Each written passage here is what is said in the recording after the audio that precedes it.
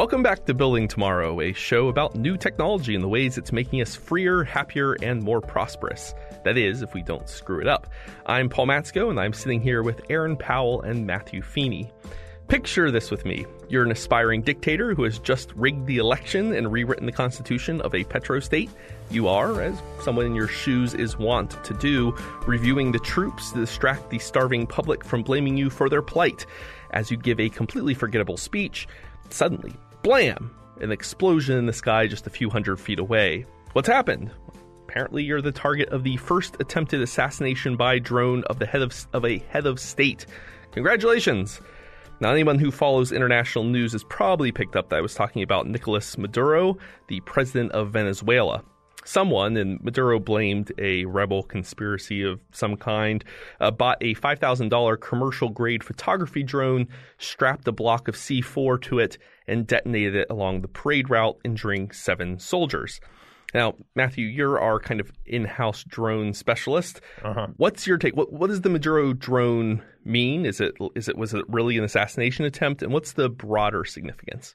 Yeah, my first reaction watching some of the video of this, which is not actually on policy, is that after the explosion, a couple of his bodyguards run around him with these what look like bulletproof blankets, and I think that has to be one of the worst jobs in the world. You hear an explosion around Maduro and you're supposed to cover him with these blankets. Anyway, I do pity a lot of people in that country, the bodyguards included. So this is an interesting story, right? And I suppose in looking at threats associated with drones, this kind of thing was a when, not an if. People have been worrying about people attaching explosives to drones and using them for assassinations or attacks on buildings, airplanes, you name it. Now, 2 things strike me about this particular story. One is that this seems like a bad way to assassinate a head of state. Given why is that? Because the number one, the technology is rather expensive. Like, this stuff costs $5,000 and requires a bit of training, like not a lot, but a little bit. And you have to be quite good at flying these kind of things to go straight at a target from that distance. I mean, this thing exploded quite a way away from where Maduro was standing. It was certainly within his eyesight, but it doesn't look as if it got anywhere close, actually, to doing it. And then there was another drone blocks away that looks identical that also exploded and just fell down. So it seems like pretty incompetent, right? And it seems to me, and again, I'm not a foreign policy expert and not a personal security expert, but it seems, at least to me, unlikely that this was funded by a government, that this was a government-sponsored assassination attempt. Now, could be wrong about that. It's not. We should ask Juan Carlos, our Latin American expert here at Cato, what he thinks. But the second thing that strikes me about this is that this kind of thing is not going to go away and will probably improve, if anything. So it's something we should probably be worried about, something that is going... Drones are a tool, like a lot of others, that can be utilized for good things and bad. And we should certainly put these kind of threats on the table for things that we should consider. But at the moment, fortunately, this kind of attack is relatively rare. Why is it rare, or I guess why did it take this long for it to finally happen? Because we've had drone technology for a while, and they've been commercially available for a long time, and clearly lots of people are able to get their hands on explosives. And we've been panicking at the prospect of terrorists loading up drones and raining death from the sky, and our cities filled with these things, killing everyone and everything. But it doesn't seem to have happened. And as you said, this first instance, which seems much later than the panic that preceded it, was fairly inept. It didn't look like it even came close to working. So is that a sign that these fears that we might have had are somewhat misplaced? I think they're misplaced. I think it's not worth worrying about this sort of thing happening on a day-to-day basis now. It's something we should keep an eye on as a future threat. This is something that will, unfortunately, I think, become more common. At the moment, it's rare because I don't know where Aaron hangs out, but at least I find it difficult to get my hands on explosives, like the sort of like C4 that was attached to these drones. So you need. I wouldn't know how to do it, but just you look around the world. There are lots of places in the world where lots of people seem to be able to get there. Right? So you want to. This became a very ghoulish conversation. So you want to assassinate a head of state, right? And there are a couple of ways you can do it. It seems that buying a drone that costs thousands of dollars and then finding C4 explosives and then finding someone who is willing to be within range of the drone while flying it to kill someone, who also knows how to detonate the explosives, who also it seems like there's so many barriers to. It's really quite technical. And again, definitely not with. That's certainly something that's within the scope of governments to do, which is why I think this is probably some sort of non-government attempt. I don't think it's not that I've seen anyone seriously suggest this, but I just want to put it out there. This seems so cypherpunk and futuristic that I don't think it's a Venezuelan like false flag attempt or anything like that. It seems a little bonkers to do that. Again, we should maybe ask some of our foreign policy colleagues about that, but it's. What we have seen with drone technology, right, is rapid improvement, and the range that these things can fly within, and the amounts of load that they can carry, will make these risks more pronounced. Well, and to your point about a certain level of technical expertise being required and not being on display in Venezuela, well, the second drone, which appears to have been identical to the first one, it just ran into an apartment building and fell to the ground and exploded 14 seconds later or something. But like it's always a problem when your assassin drone just runs into apartment buildings because he didn't fly it right. That's right. So again, and the technology, to Aaron, your point, the technology has been there. I mean, it's fancy to call these things drones, but a drone, we've had flying, hovering, small aircraft capability for 25 years. When I was in 5th grade, I really wanted an RC helicopter. Yeah. And in fact, the Japanese terrorist group, I hope I'm saying this right, Shinriko, the one that released the sarin gas in the subways, they actually, before they did the whole subway method, they were experimenting with using a helicopter, one of those small RC helicopters with a little sprayer to spray sarin gas from the skies.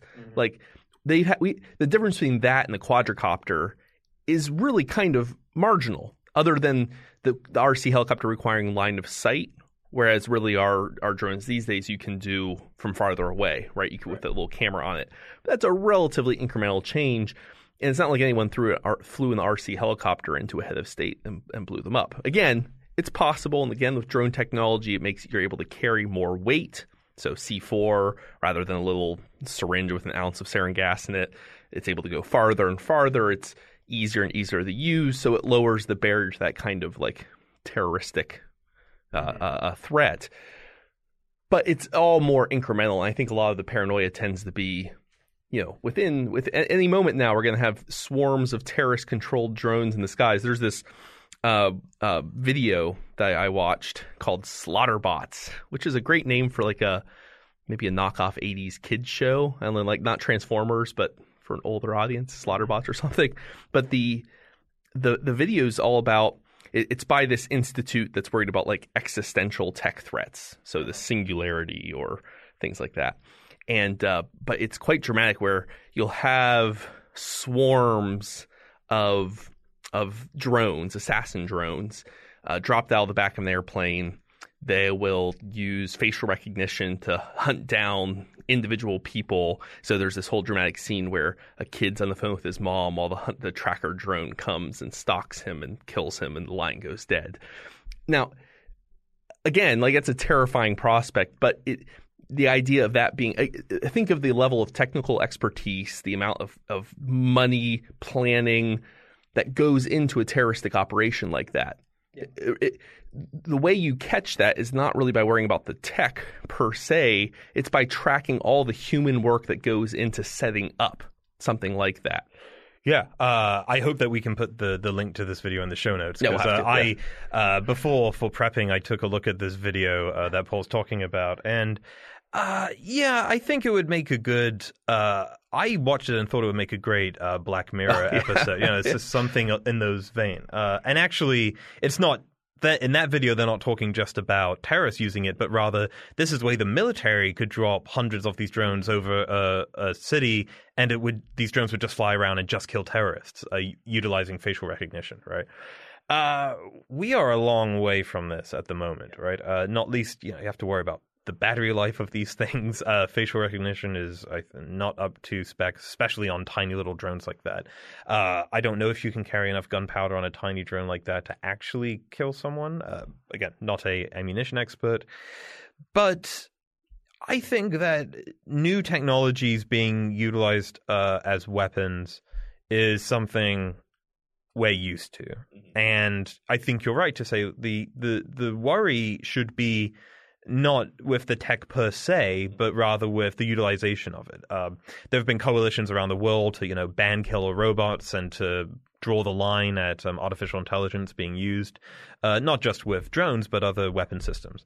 And it seems to me that that's those kind of campaigns, while I might quibble with details, campaigns like that are the right sort of approach to tech change, because I don't think we want to come across as technophobes, right? Like that, I don't fear technological advances. There will certainly be incidents that we should put in the cost column when it comes to the development of new technology. But I have spoken and written about facial recognition and drones for a while here at Cato, and Lord knows I'm worried about how this technology could be used to erode our freedom and our privacy.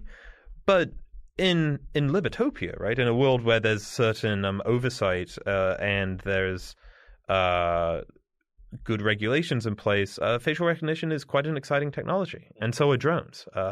I know we started the conversation with a bit of a depressing note, but the idea of drones being able to coordinate rescue efforts or to deliver medical supplies to people, perform search and rescue, they're exciting and useful applications of this technology, but we should also be wary of the rather disturbing features as well. Yeah.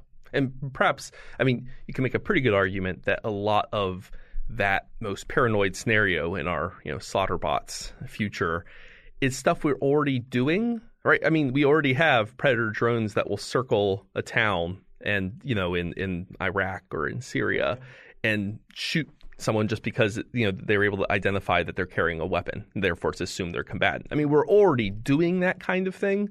Yeah. So, and notably, who tend to be the bad actors in the scenarios?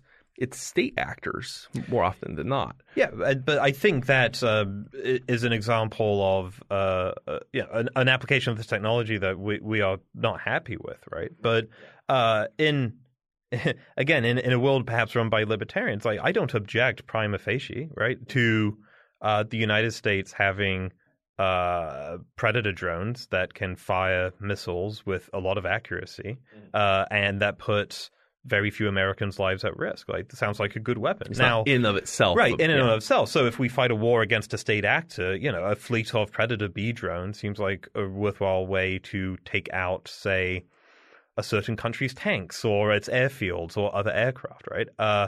The way it's been used in this never-ending war on terror raises tons and tons of really serious humanitarian questions that should concern all of us. But I don't object necessarily to Predator drones being used, right, in warfare. I do object, right, to the fact that a lot of military technology like this comes home in the context of domestic law enforcement or border security. So CBP has some of these Predator drones. They're not outfitted with Hellfire missiles, but they do come with very sophisticated surveillance technology. And the first instance in the United States of an American citizen being arrested, thanks in part to drone surveillance, was in fact police, I believe, in North Dakota, borrowing a CBP drone like this. And America has a history of aerial surveillance, and the technology is improving. And we're now at the stage where the kind of technology we're used to seeing in Afghanistan, Pakistan, Iraq is coming home for the men in blue. Mm-hmm. And now maybe when you see those signs on the highway that say speed will be checked by airplane, it might actually be real and not just a right. Yeah. You see those and you know that you're going to get away with speeding. The signs always say speed limit enforced by aircraft, which seems far more threatening than monitored. I wonder how much of the Murderbot scenario assumes a lack of kind of cultural shifts too that mitigate against this. So facial recognition is, if we end up in a world where there are drones flying all over the place that are seeking out people to kill through facial recognition, and so you live in a city where that's happening, there are put on a hoodie, like there's people can adapt, and we don't. I mean, it's not great to have to live in a world where everyone wears a hoodie or some facial recognition spoofing thing, but like or culturally, people just shoot down drones whenever they hear them. Like it seems like a lot of these scenarios depend on, and this is the problem with a lot of predicting the effects of future technologies, is they depend on everything but this technological change remaining static, and that there won't be shifts to it. And I can imagine that there might be shifts that would mitigate against a lot of these problems if and when it becomes a real problem. Yeah. Well, I would add to this that there is a natural, I think, human tendency to overrate the effects of technology itself as almost an agent in these scenarios, and de-emphasize the role of humans and of culture, I think, as Aaron's speaking to here. So, there was a wave. I mean, the first wave of modern terrorism is the late 19th century. There's a wave of anarchists who decide to take out heads of state, and so you have bombings, you have people using pistols, killing everyone from czars to the Austro-Hungarian emperor. I mean, right? So you have this wave of assassinations, but none of that tech was new, right? So you had the tech. And there was not a mass wave of assassinations of heads of state, the worst case scenarios, until something happened, a cultural shift, a change. It was people and society and culture that used those tools to, questionable ends. And so you spend more time worrying about the political economy, about people, about culture and society, less time worrying about the technology per se, though keeping awareness of how it can be used and misused. So, but I think on something, Matthew, you led us to the use of drone tech in domestic surveillance. So they caught that guy in North Dakota a few years ago. Now, there was this one court case I saw mentioned in some of the material, Florida v. Riley. Yeah. Explain a little bit, how does that apply to drone surveillance, potentially? Right. So some listeners might already be familiar with the Fourth Amendment to the Constitution, but for those who don't, the Fourth Amendment... Just pretend Jeff Sessions is listening, telling him about it. Right. Okay, Jeff. So the Fourth Amendment states, right, the right of the people to be secure in their persons, houses, papers, and effects against unreasonable searches and seizures shall not be violated. So that's part of the amendment. It goes on to talk about particular warrants. And this is one of the amendments where you can find the value of privacy, right? And as sometimes happens at the court eventually had to deal with a Fourth Amendment question related to a new technology or a emerging technology. So the Supreme Court has, throughout its history, dealt with Fourth Amendment questions related to thermal scanners, smartphones, GPS trackers, and Florida v. Riley was a case where the court was presented with the question, is the warrantless aerial surveillance of someone's backyard from a helicopter at 400 feet a violation of the Fourth Amendment? It's a 1989 case, and what's interesting, it's the last of a trinity of cases from the 80s dealing with aerial surveillance. There's also a Dow Chemical case and a case called Serralo, California v. Serralo. Or Serralo v. California, I forget. Someone's suing someone. Right. And what's interesting about these cases are that the Supreme Court has held that you don't have a reasonable expectation of privacy to the contents of your backyard as observed from the air. And therefore, the police do not need a warrant to conduct such a search, right?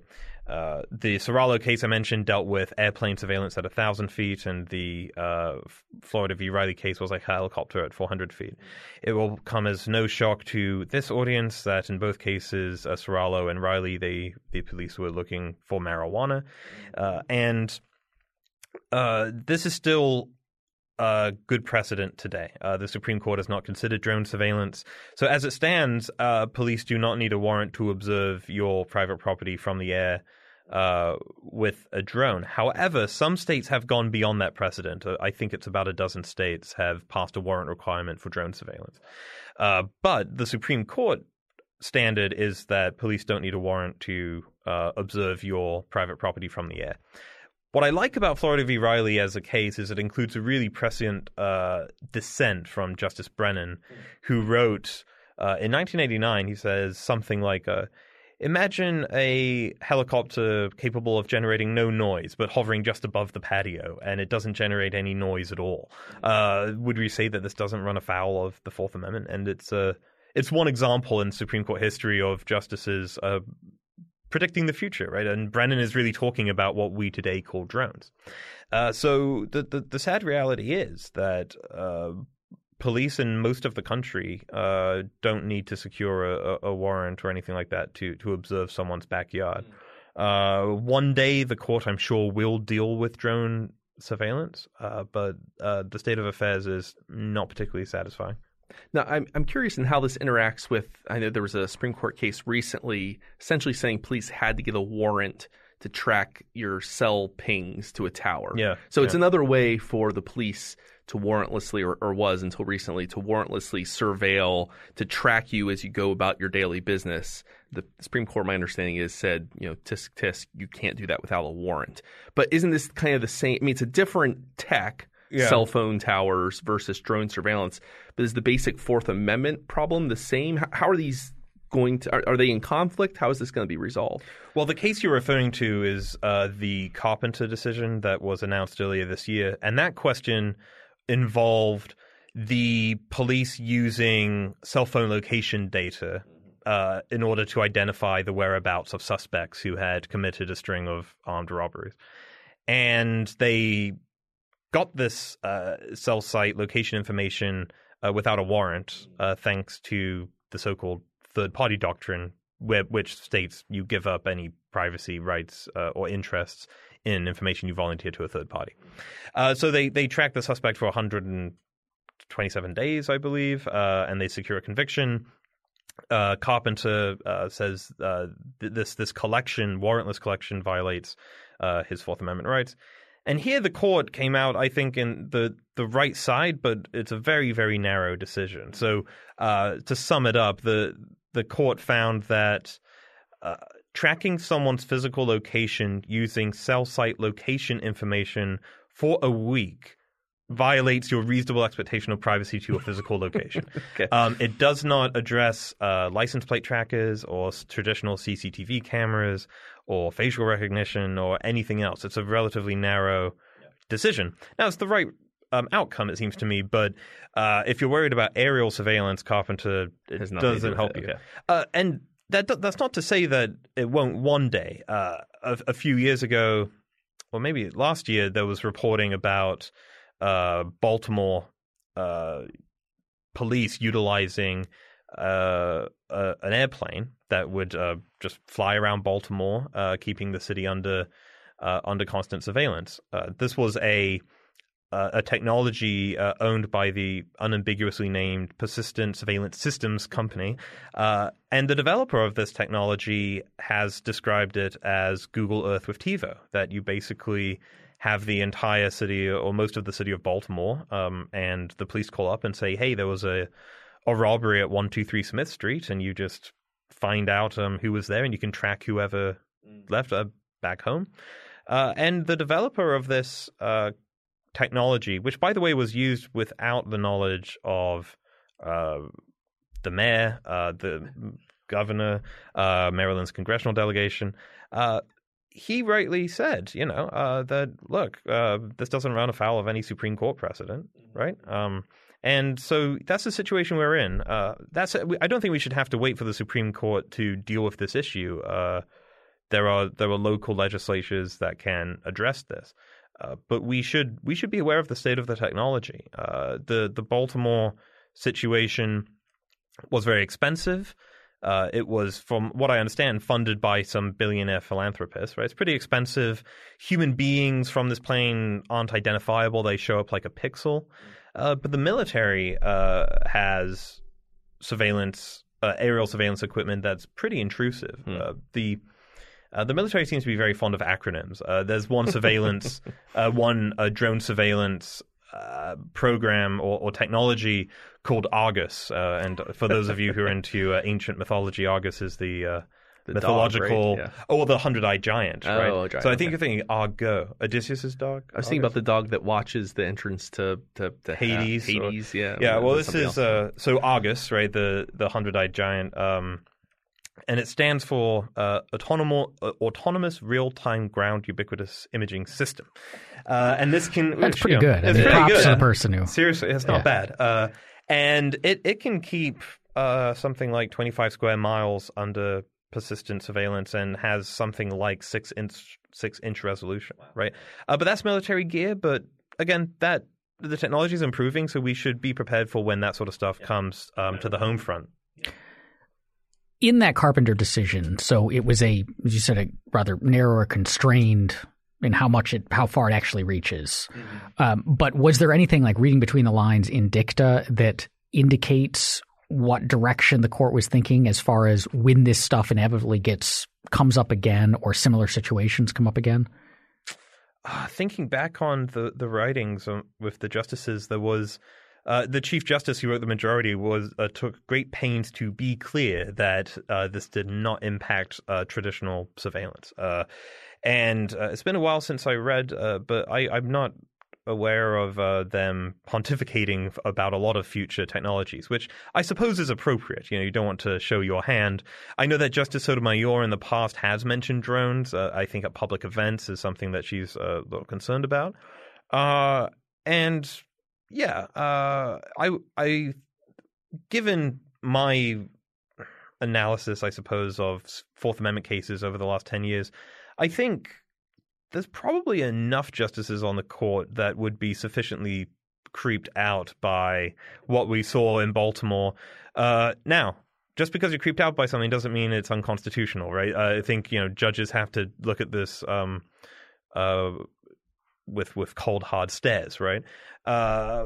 But as I said earlier, we shouldn't have to wait for the court. There are legislatures in the country that can address this issue before the judicial branch. Well, my impression as we talk about this is that it's somewhat similar to the logic we were using in responding to assassin drones, which is to suggest that, again, the tech itself isn't the primary problem here. It's how it's being employed by who and with what constraints. Yeah. So like with the Baltimore situation, that information was all proprietary, and it was done without the permission of let alone the transparency of the local government.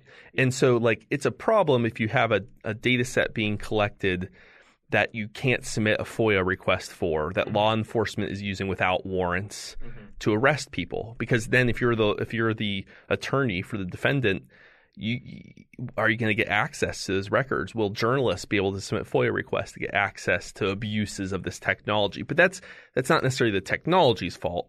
That's people not. Yeah, and the reporting on the Baltimore situation really did emphasize to me that I think the guy running the company was just really misjudged how this would be perceived. If I recall correctly, he invited Jay Stanley from the ACLU to just like come along and take a look, and we'll see. And I think Jay was a little taken aback by what he saw and was told. And and I believe the guy who runs this company seems like a nice guy, and he says, look, we only are using this to pursue violent crimes, and who could possibly object to surveillance technology that's catching murderers? And I get that, and by the way, I believe him. The problem is, I'm worried about the other people, not just him. But that's not law. That's government policy. That's just the policy that they're following. And anyone who's listened to not just me, but my colleagues, Patrick Eddington and Julian Sanchez, knows that the history of American surveillance reveals a long and diverse list of suspects. And the fact is that if a piece of aerial surveillance technology can track where a murderer lives. It can track where gun owners live, where people who go to Alcoholics Anonymous live. They can track where people who attend certain religious organizations live. And that's the worry. And I think what Aaron mentioned earlier is really interesting, because it might be the case that enough of the population says, you know what, I don't mind really having persistent drones in the air that are just filming everything. And maybe we'll just either get used to that, or there'll be different kind of norms that emerge, that people find ways to transport themselves in ways that obscure them from the ever-present eye in the sky. I just think of the long history of teenagers figuring out all sorts of clever ways to obfuscate all their behaviors from their parents. Yeah, and we're good at this sort of stuff. I can imagine parking lots being full of teenagers coming underground to swap cars and to try and figure out how to, do all this.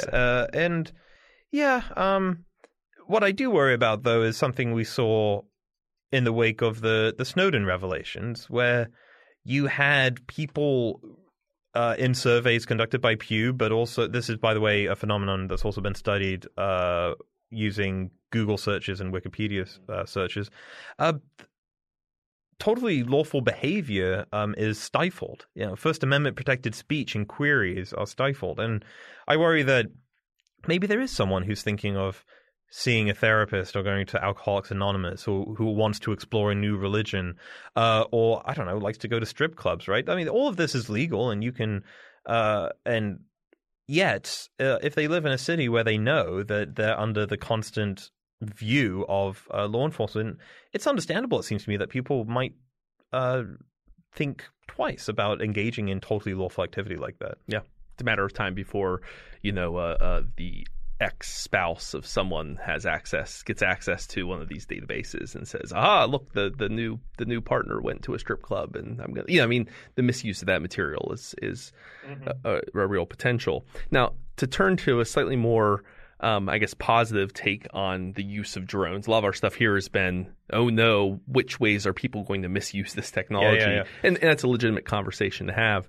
I wanted to turn to some of the cool, exciting applications. Actually, I saw at TechCrunch Disrupt a few weeks ago, and some of the ways in which this stuff, apart from state, apart from the surveillance state, apart from national security, terrorists and the like, are going to make people's lives better off, wealthier, more comfortable, more peaceful, more pleasant. But before I get there, one of the funny things to me is, as I was thinking through drone tech, is that we developed this new technology, and arguably the first consumer use of it was to take. And it's cool. The potential is fascinating, right? Are we going to have drones deliver Amazon packages? Are we going to have drones pollinate our crops? And yes, kill our enemies and all these other kind of fascinating scenarios. But the first major mass consumer use is to take pictures at weddings. Drone photography by wedding photographers. And that's always kind of funny to me that, like, would anybody have predicted that? Would a science fiction author 40 years ago have been like, we're going to get drones, and the first thing we're going to use them for, take pictures of the bridal party. That's not what I would have expected. But that's, in fact, the drone that was used to try to assassinate Maduro is a drone that is primarily sold to wedding photographers.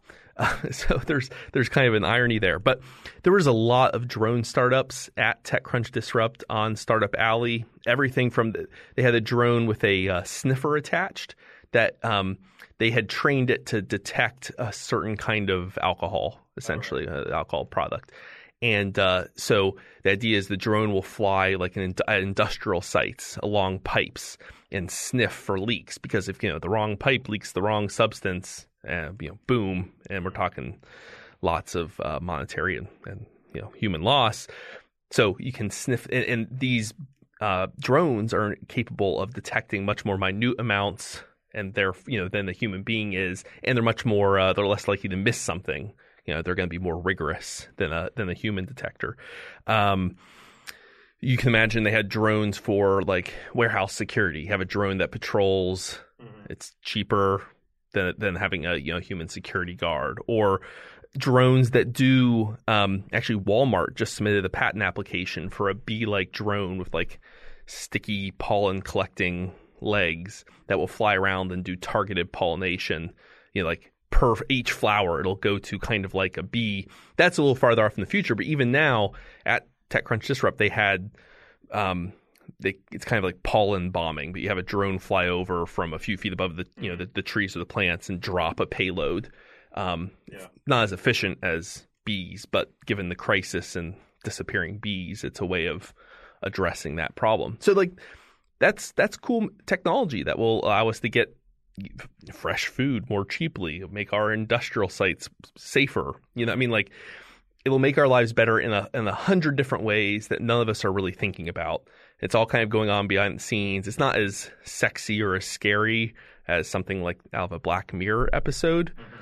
But I came away from TechCrunch Disrupt thinking it doesn't matter if any individual one of these companies fails or succeeds.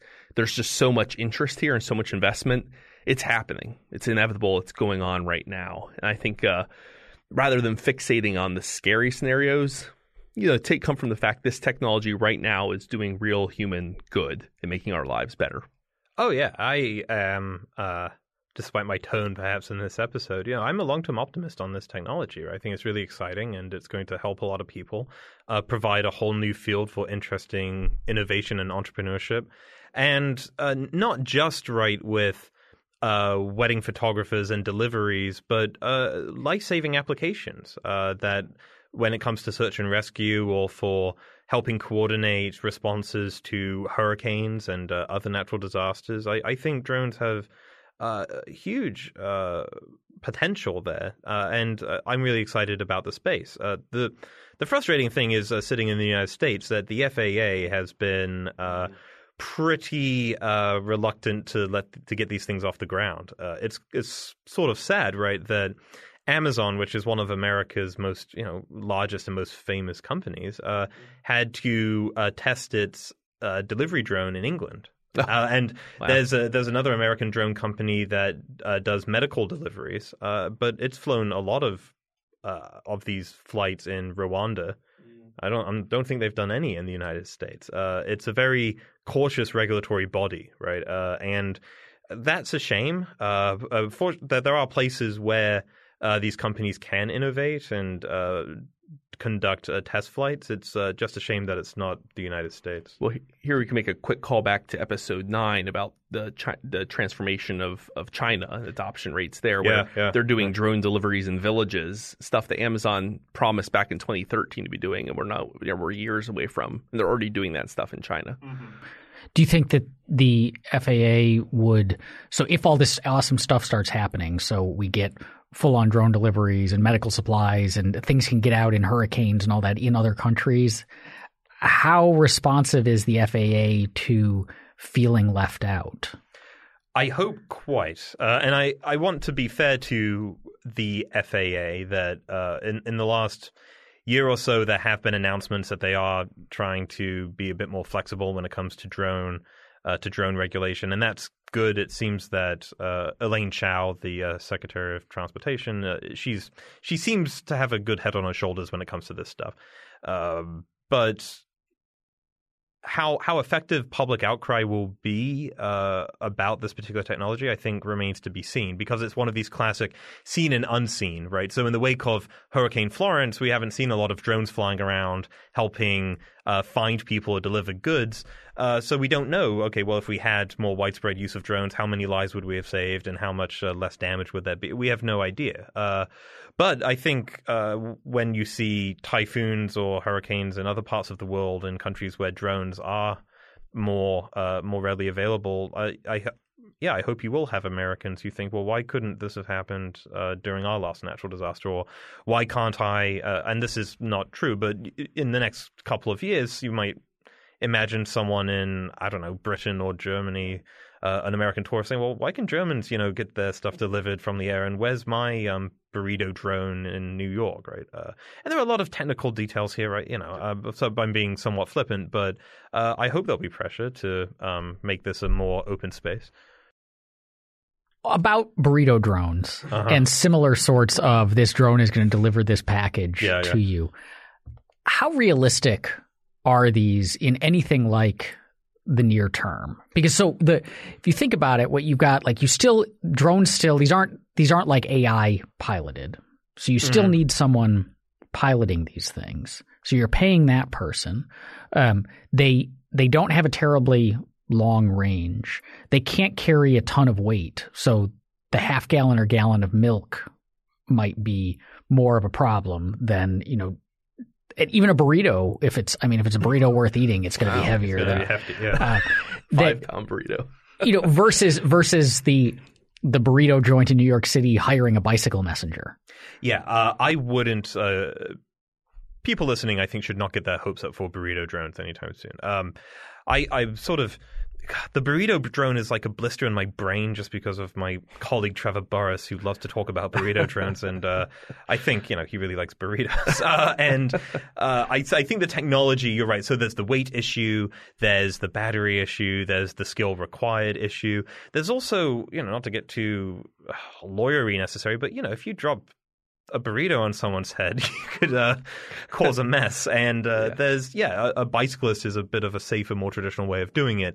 And I think people like to talk about pizza delivery drones and burrito drones and Amazon drones. We're a little bit away from this becoming an affordable, commonplace thing. I just want to be in a country with a regulatory space that just allows experiments to happen anyway. And if it's just the millionaires who can afford it or use it or are experimenting with it, that's fine by me too. So if I can do the optimistic case scenario, it would be that. So right now you have billions and billions of dollars of capital being poured into artificial intelligence and autonomous vehicle technology, right, on roads.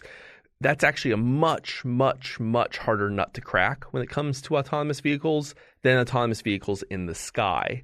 It turns out there's less stuff up there to run into. You don't have people and bike messengers with burritos in their bags darting out in front of them. The vehicle has to stop and recognize them. Yeah, I'm sure eventually one will hit a goose or something and you'll have a problem. But yeah, it's a much simpler problem because there's less stuff. It's in that range of space above the tree line but below where things are allowed to fly. That's relatively empty. And as long as you have a system where they can communicate with each other, which is, again, something that's being developed with Ape, you have a scenario in which 99% of the objects in that space are all communicating with each other, are obeying rules of traffic, are creating kind of highways in the sky. That's an easier application than doing this in conjunction with a bunch of dumb cars driven by dumb human beings and dogs running out in front of cars and bike messengers, etc. And snow. So like in a world in which you are free to innovate in this space, the FAA is not putting such tight restrictions on the tech. That's the place where you'd expect this to happen first before AV vehicles on the roads. And yet it might end up being the other way around, not because despite the fact that the tech case is actually easier. Now, as far as the financial situation, this is something Aaron brought up in our China episode, actually. We have a lot of built delivery infrastructure. There's a whole system of roads and vans and bicycles that are designed to get stuff from point A to point B. So you have to have a really compelling financial use case to make it worthwhile to send, a gallon of milk at a time all around the city. But if you can get there, there's a reason why there's all this money pouring in here, why Amazon's involved, Google's involved, and Walmart's getting involved in drone delivery experimentation, is that if you're the first to crack it, it's a big deal. And it could transform our lives. You can imagine someday, whether it's 5, 10, 20 years in the future, where you want a gallon of milk. Rather than waiting till next week's big grocery store trip, you just say, I want milk. You say when you want it delivered. A drone comes out, drops it on a little dedicated landing pad with like an RFID tracker in it. It flew itself from a central depot.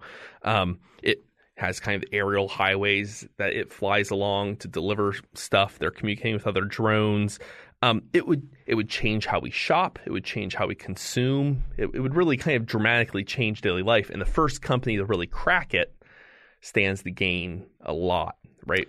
Yeah, I think this is a area, like a lot of others, at Cato we're constantly saying things like this, but we're not very good at predicting the future, right? And I was just out in San Francisco recently with my colleague Diego, who in conversations made the really interesting point that, people in the 1960s and 70s, I think it was, were making predictions about the future of work, right? And none of them could have predicted that currently in Britain, there are thousands and thousands of people who are employed as personal trainers, right? Like the world changes in ways that are unpredictable, but that's kind of the exciting part, right? So I think this space, but it behooves anyone looking at this space to have a bit of humility. We don't have all the answers, but nonetheless, that shouldn't stop us from embracing how exciting it is. Yeah. This episode brought to you by the Personal Trainers Association of Great Britain. There you go. That's right. Well, thank you for listening, and until next week, be well. Building Tomorrow is produced by Tess Terrible. If you enjoy our show, please rate, review, and subscribe to us on iTunes or wherever you get your podcasts. To learn about Building Tomorrow or to discover other great podcasts, visit us on the web at libertarianism.org.